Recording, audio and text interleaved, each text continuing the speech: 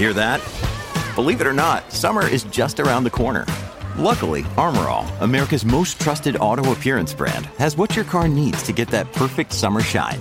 Plus, now through May 31st, we'll give you $5 for every $20 you spend on Armor All products. That means car wash pods, protectant, tire shine, you name it. Find out how to get your $5 rebate at armorall.com. Armor All, less work, more clean. Terms apply. Hello, it is Ryan, and I was on a flight the other day playing one of my favorite social spin slot games on ChumbaCasino.com. I looked over at the person sitting next to me, and you know what they were doing? They were also playing Chumba Casino. Coincidence? I think not. Everybody's loving having fun with it. Chumba Casino is home to hundreds of casino-style games that you can play for free anytime, anywhere, even at 30,000 feet. So sign up now at ChumbaCasino.com to claim your free welcome bonus. That's ChumbaCasino.com and live the Chumba life. No purchase necessary. VGW. Void where prohibited by law. See terms and conditions. 18+. It is Ryan here, and I have a question for you. What do you do when you win? Like, are you a fist pumper, a woohooer, a hand clapper, a high fiver? I kind of like the high five, but if you want to hone in on those winning moves, check out Chumba Casino. At ChumbaCasino.com, choose from hundreds of social casino-style games for your chance to redeem serious cash prizes. There are new game releases weekly, plus free daily bonuses, so don't wait. Start having the most fun ever at ChumbaCasino.com. No purchase necessary. VGW. Void where prohibited by law. See terms and conditions. 18+. From Autosport.com and Autosport Magazine, I'm Martin Lee. This is the Autosport Podcast. Whenever we see drivers climbing into the race seat of a brand new set of cars at the start of a new season, the atmosphere is filled with anticipation. And that's the prospect this weekend. One of the most exciting weekends in motorsport all year, because the Daytona 24 Hours marks the start of a new era. Last weekend saw Tom Blomqvist put his Meyershank Racing Acura ARX06 LMDH car on pole in a last-gasp effort, which set the scene for this weekend's season opener. And there was just 8/10 separating the entire class. And the competition is going to be tight at the top. It's going to be tight all the way down the grid. And there's so much to look out for. 9 of the new GTP class cars making a return to IMSA. 10 LMP2s, 9 LMP3s, another 9 in GTD Pro, and 24, it's massive, in GTD cars on the grid. That's 61 in total. Today, we'll find out why we're so excited about these new LMDH prototypes, what we can expect from those entering like Porsche, BMW, Cadillac and Acura, and what drivers we could be looking out for this weekend. Let's get up to speed with our sports car guru, Gary Watkins. Now, Gary, you flew overnight. You've just got to the circuit. How are you feeling? I presume you're going to be running on adrenaline for the next 2 days. Well, I got some sleep on the plane, so I'm not completely zonked, but I thought I'd get in practice for the weekend of sort of going well without sleep, and maybe I can empathise with the drivers a bit more in this state. I don't know. 61 entries and the 61st running of the Daytona 24 Hours, the opening round of the IMSA Sports Car Championship. And as I said in the intro, a momentous event for sports car racing. Tell our listeners why Daytona is so important this year. Well, it's important because we've got the debut of a new breed of purebred prototype. It's called GTP, that's what they're racing. But these cars are built to a set of regulations called LMDH. And the significance of that is that these cars won't just be racing here in North America in the IMSA Championship. They'll also be racing in the World Endurance Championship, and that means the Le Mans 24 Hours. It's part of a process that sort of started back in 19 called Convergence, which was to bring these two worlds together, which hasn't really happened, well, certainly not in my time of covering sports cars, or barely in my time of reading about sports car racing. So it is momentous from that point of view, is that we now have LMDHs that can race alongside the Le Mans hypercars in WEC. The Le Mans hypercars can come and race here in North America in IMSA. So that is the significance of this race, and we've got 4 manufacturers here kicking it all off. And from that point of view, I had to be here. I had a few problems with my visa. I got my visa, I called it this morning, but it's actually yesterday morning now, because I called it this morning because my head hasn't touched a pillow. But my visa came at 4 minutes past 10, and I was out the door, having booked a flight, a hotel and a hire car, out the door at 12:15 on my way here, because I really couldn't miss this. It's such an amazing event. I mentioned it a minute ago, 61st anniversary. Is it really the 61st kind of running of the Daytona 24? Am I being pedantic? Can you explain that? IMSA bill it as the 61st anniversary Daytona 24 Hours. It's actually the 61st running of what I would call the early season Daytona Enduro, because it didn't become a 24-hour race until I'm gonna say 1966. Yep, I've got that in my notes. That's 1966. So it started in 62 as a 3-hour race, same in 63. Then it became a 2,000-kilometre race in 64 and 65. Became the 24 hours. And if you think someone's maths is a bit wrong, it didn't happen in this fixture didn't happen in 1974 because of the fuel crisis. And pedants will probably want to know, or will probably tell me if I don't, correct me if I don't say it, in 1972 the race was a 6-hour race, also because of the fuel crisis. A lot of listeners of this podcast will love motorsport. They read the magazine, the website, and yet even then, there is probably still a few people listening where LMH is it's still a little bit of a grey area to fully understand it. So we'll get into that at the moment, in a second, after we talk about who's also going to be racing for overall victory in a second. But first of all, let me ask you about some of the cars that we may have seen running already in Hypercar. Are we going to see someone like Toyota racing at Daytona this weekend after their success with the hybrids in the WEC and at Le Mans over the last 2 years? Because I call this the start of a new rules era, but it's the sort of second start of a new rules era. Can you explain, are we going to see those names that we've seen running already at Daytona this weekend? No, is the unfortunate answer, but the inevitable answer, yes, they can come and play. So at the moment, we've seen the Toyota Le Mans Hypercar, and we've seen the Peugeot Le Mans Hypercar. Toyota say they have no plans at the moment to bring that car here. You know, essentially it will be a marketing decision. I guess it would need buy-in from Toyota in North America.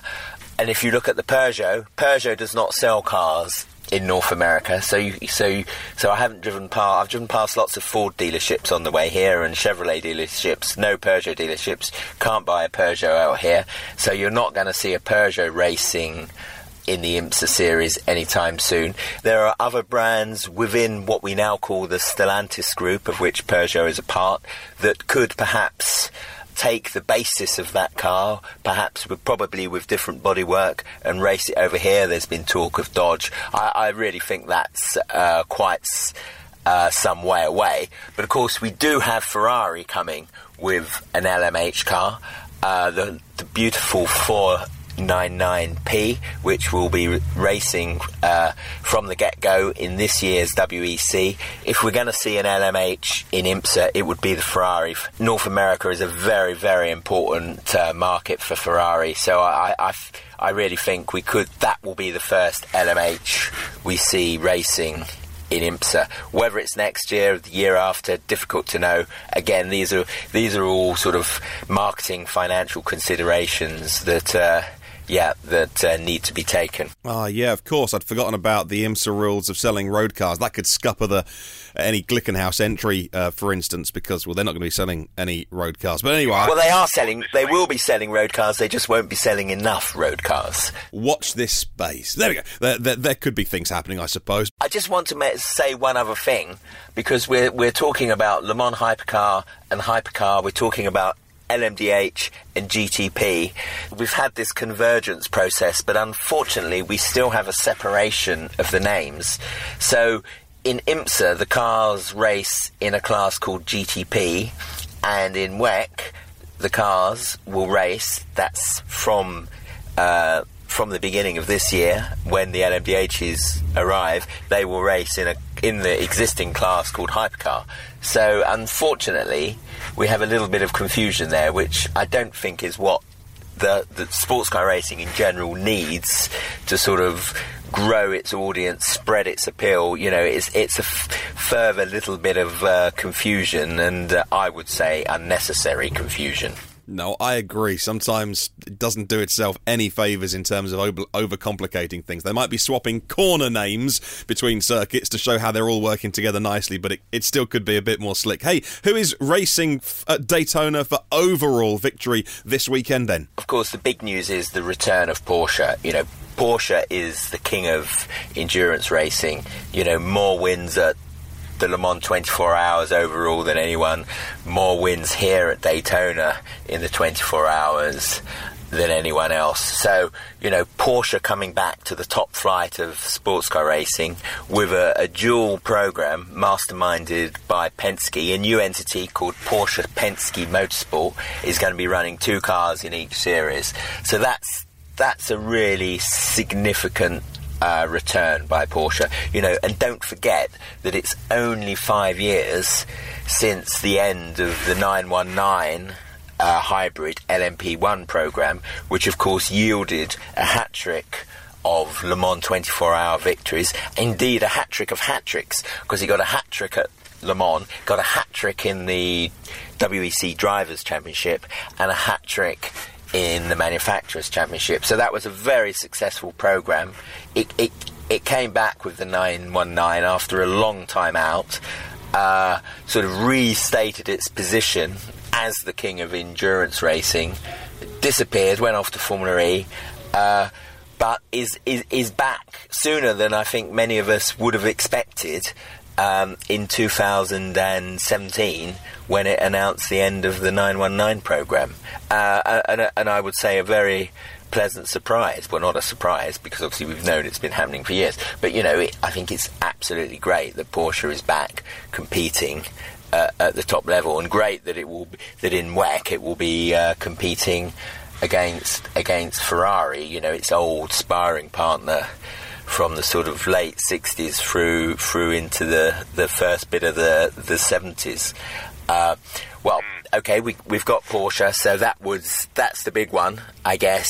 But also Cadillac. Cadillac has a long-time presence in the IMSA Championship. It's continuing where it sort of started with the previous rule set, the Daytona prototype, and it's continuing. It's developed a new car in conjunction with Dallara. It's back, and significantly, Cadillac is running both here in IMSA with 2 cars, and also with 1 car in WEC, which means we'll see it back at Le Mans, probably with multiple cars, because I think the car they've indicated a clear desire to bring the 2 IMSA cars over to join the 1 WEC full season car for the 24 hours at Le Mans in June, and that's really significant. You know, Cadillac has been absent from Le Mans since 2002.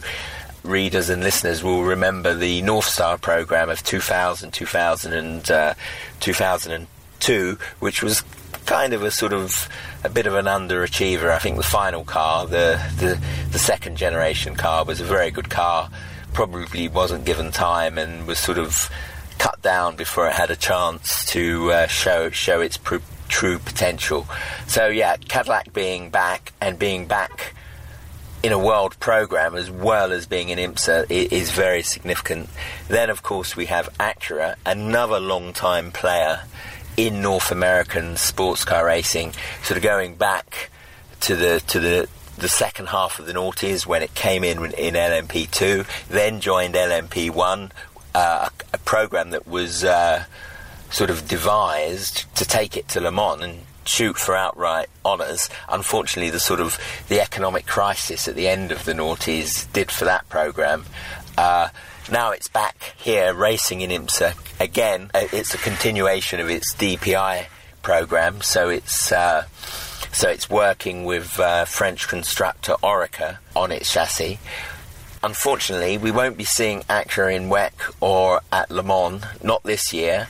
Acura these days, that global expansion of the Acura brand that was planned sort of a dozen or so years ago never happened. So it's a North American brand only at the moment. So it's unlikely to be able to race as an Acura.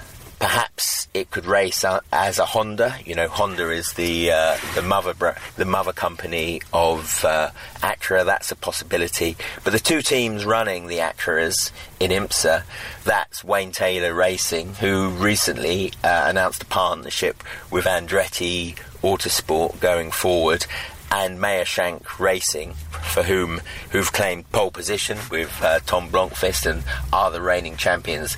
They both have a desire to take that car to Le Mans, which would really mean racing in the whole WEC. How they make that happen, what badges the car would have on it, I think, I'm not holding my breath on that one, but there is a desire for that to happen. The final one of the four manufacturers debuting their new LMDHs in the GTP class this weekend is BMW, and again, that's significant, isn't it? We know about BMW's motorsport heritage across so many disciplines, sports car racing, touring car racing, GT racing, Formula One, you name it, they've done it and been successful. They're not racing in WEC this year. It's purely a IMSA program run by the Rahal RLL team. But next year, they will be in WEC with the Belgian WRT team.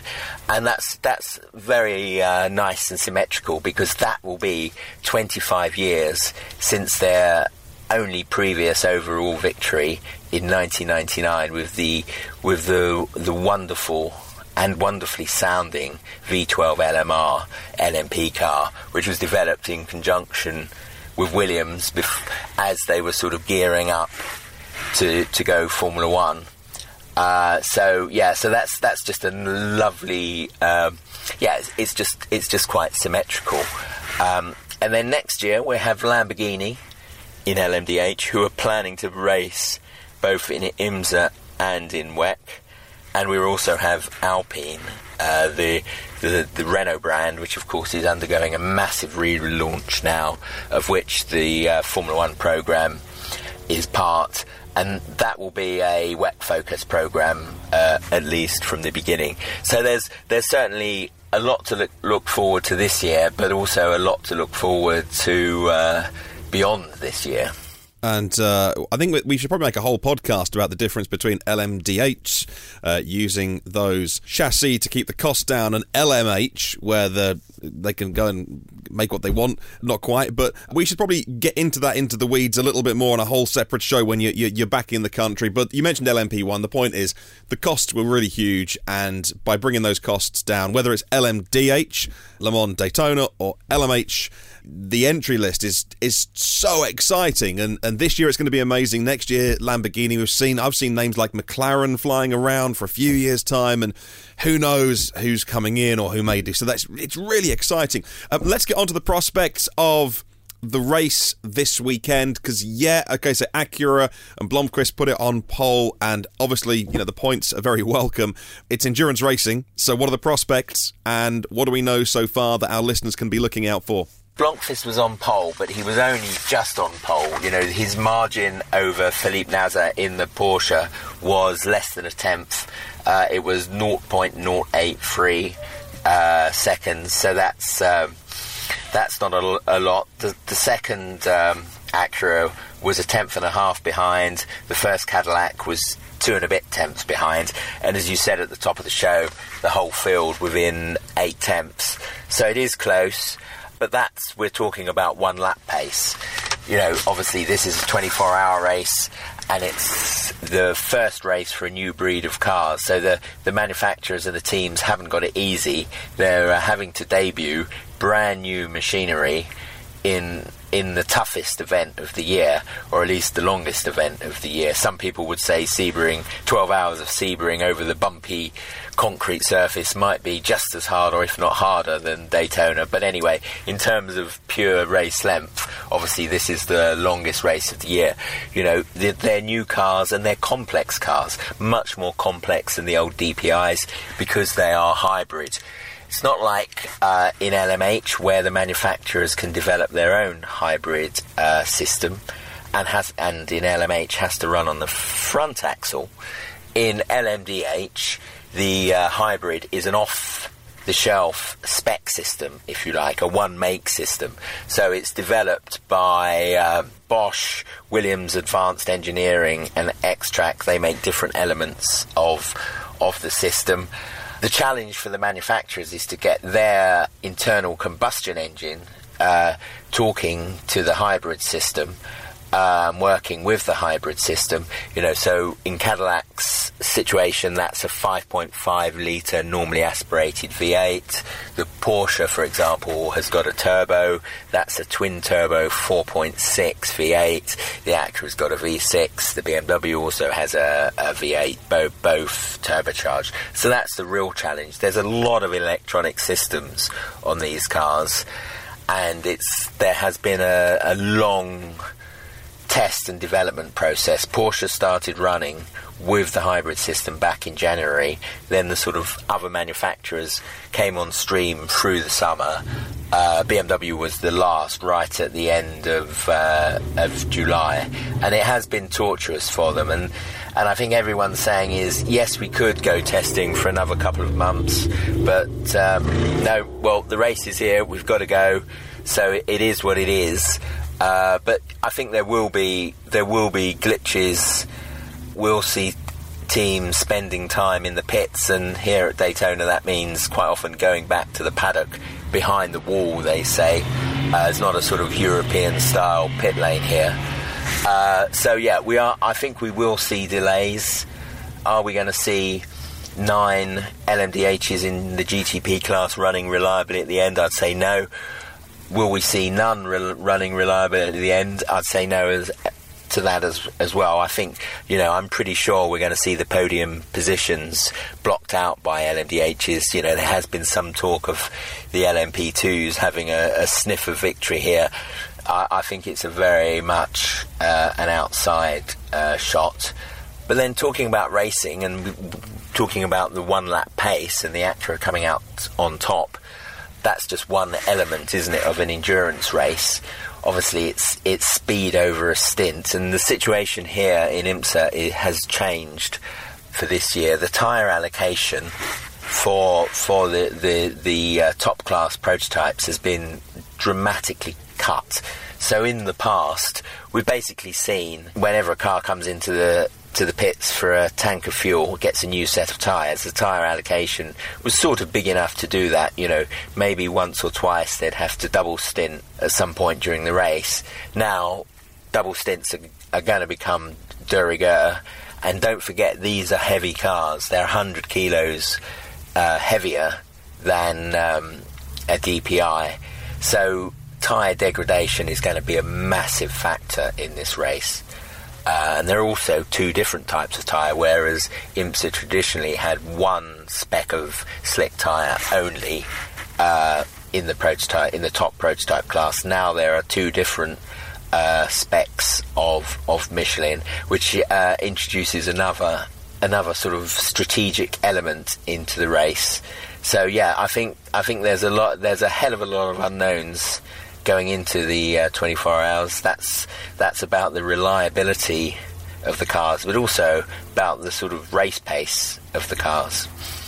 And we're going to see, well, a whole new experience. It's weird seeing the cars pull away out of pit lane on electric power, and then the engines, they get to speed, the engines fire up as well. I must say the cars sound great. Watching the live stream last weekend, I know that live stream is available around the world globally, but whether you want to watch it live or later after the event, I must say that I think the organisers have done a good job of trying to make that as available as possible to people that want to watch it on various free platforms. So well done to them. But yeah, watching the cars last weekend in the Raw, it was I think they sound great. I think they sound good, and that's part of racing as well. Can't wait to see the whole grid together. I'm sure you can't.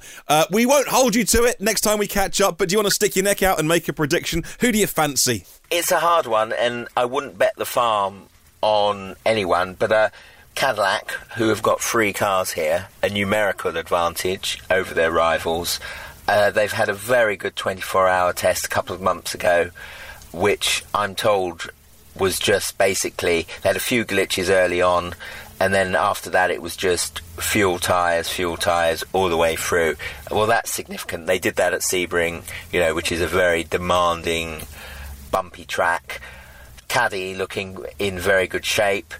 Porsche have obviously had a 6-month head start on everyone else, so they've done more miles than their rivals, so they have to be in good shape. And then Acura looks good. BMW probably, they were the latest starting their program, they were latest hitting the track, and they were slowest. I'm not ruling them out. If I had to put my money on someone, it would be Cadillac, closely followed by Porsche. Well, anything could happen this weekend. We can't wait. Dawn of a new era. Very excited. Gary, thank you so much for joining us on the podcast today. You made it. You're there.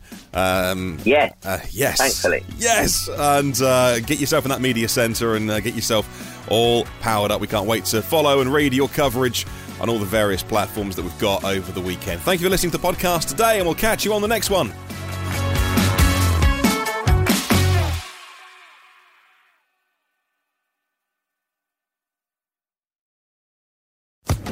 Social Podcast Network. With the Lucky Land Slots, you can get lucky just about anywhere.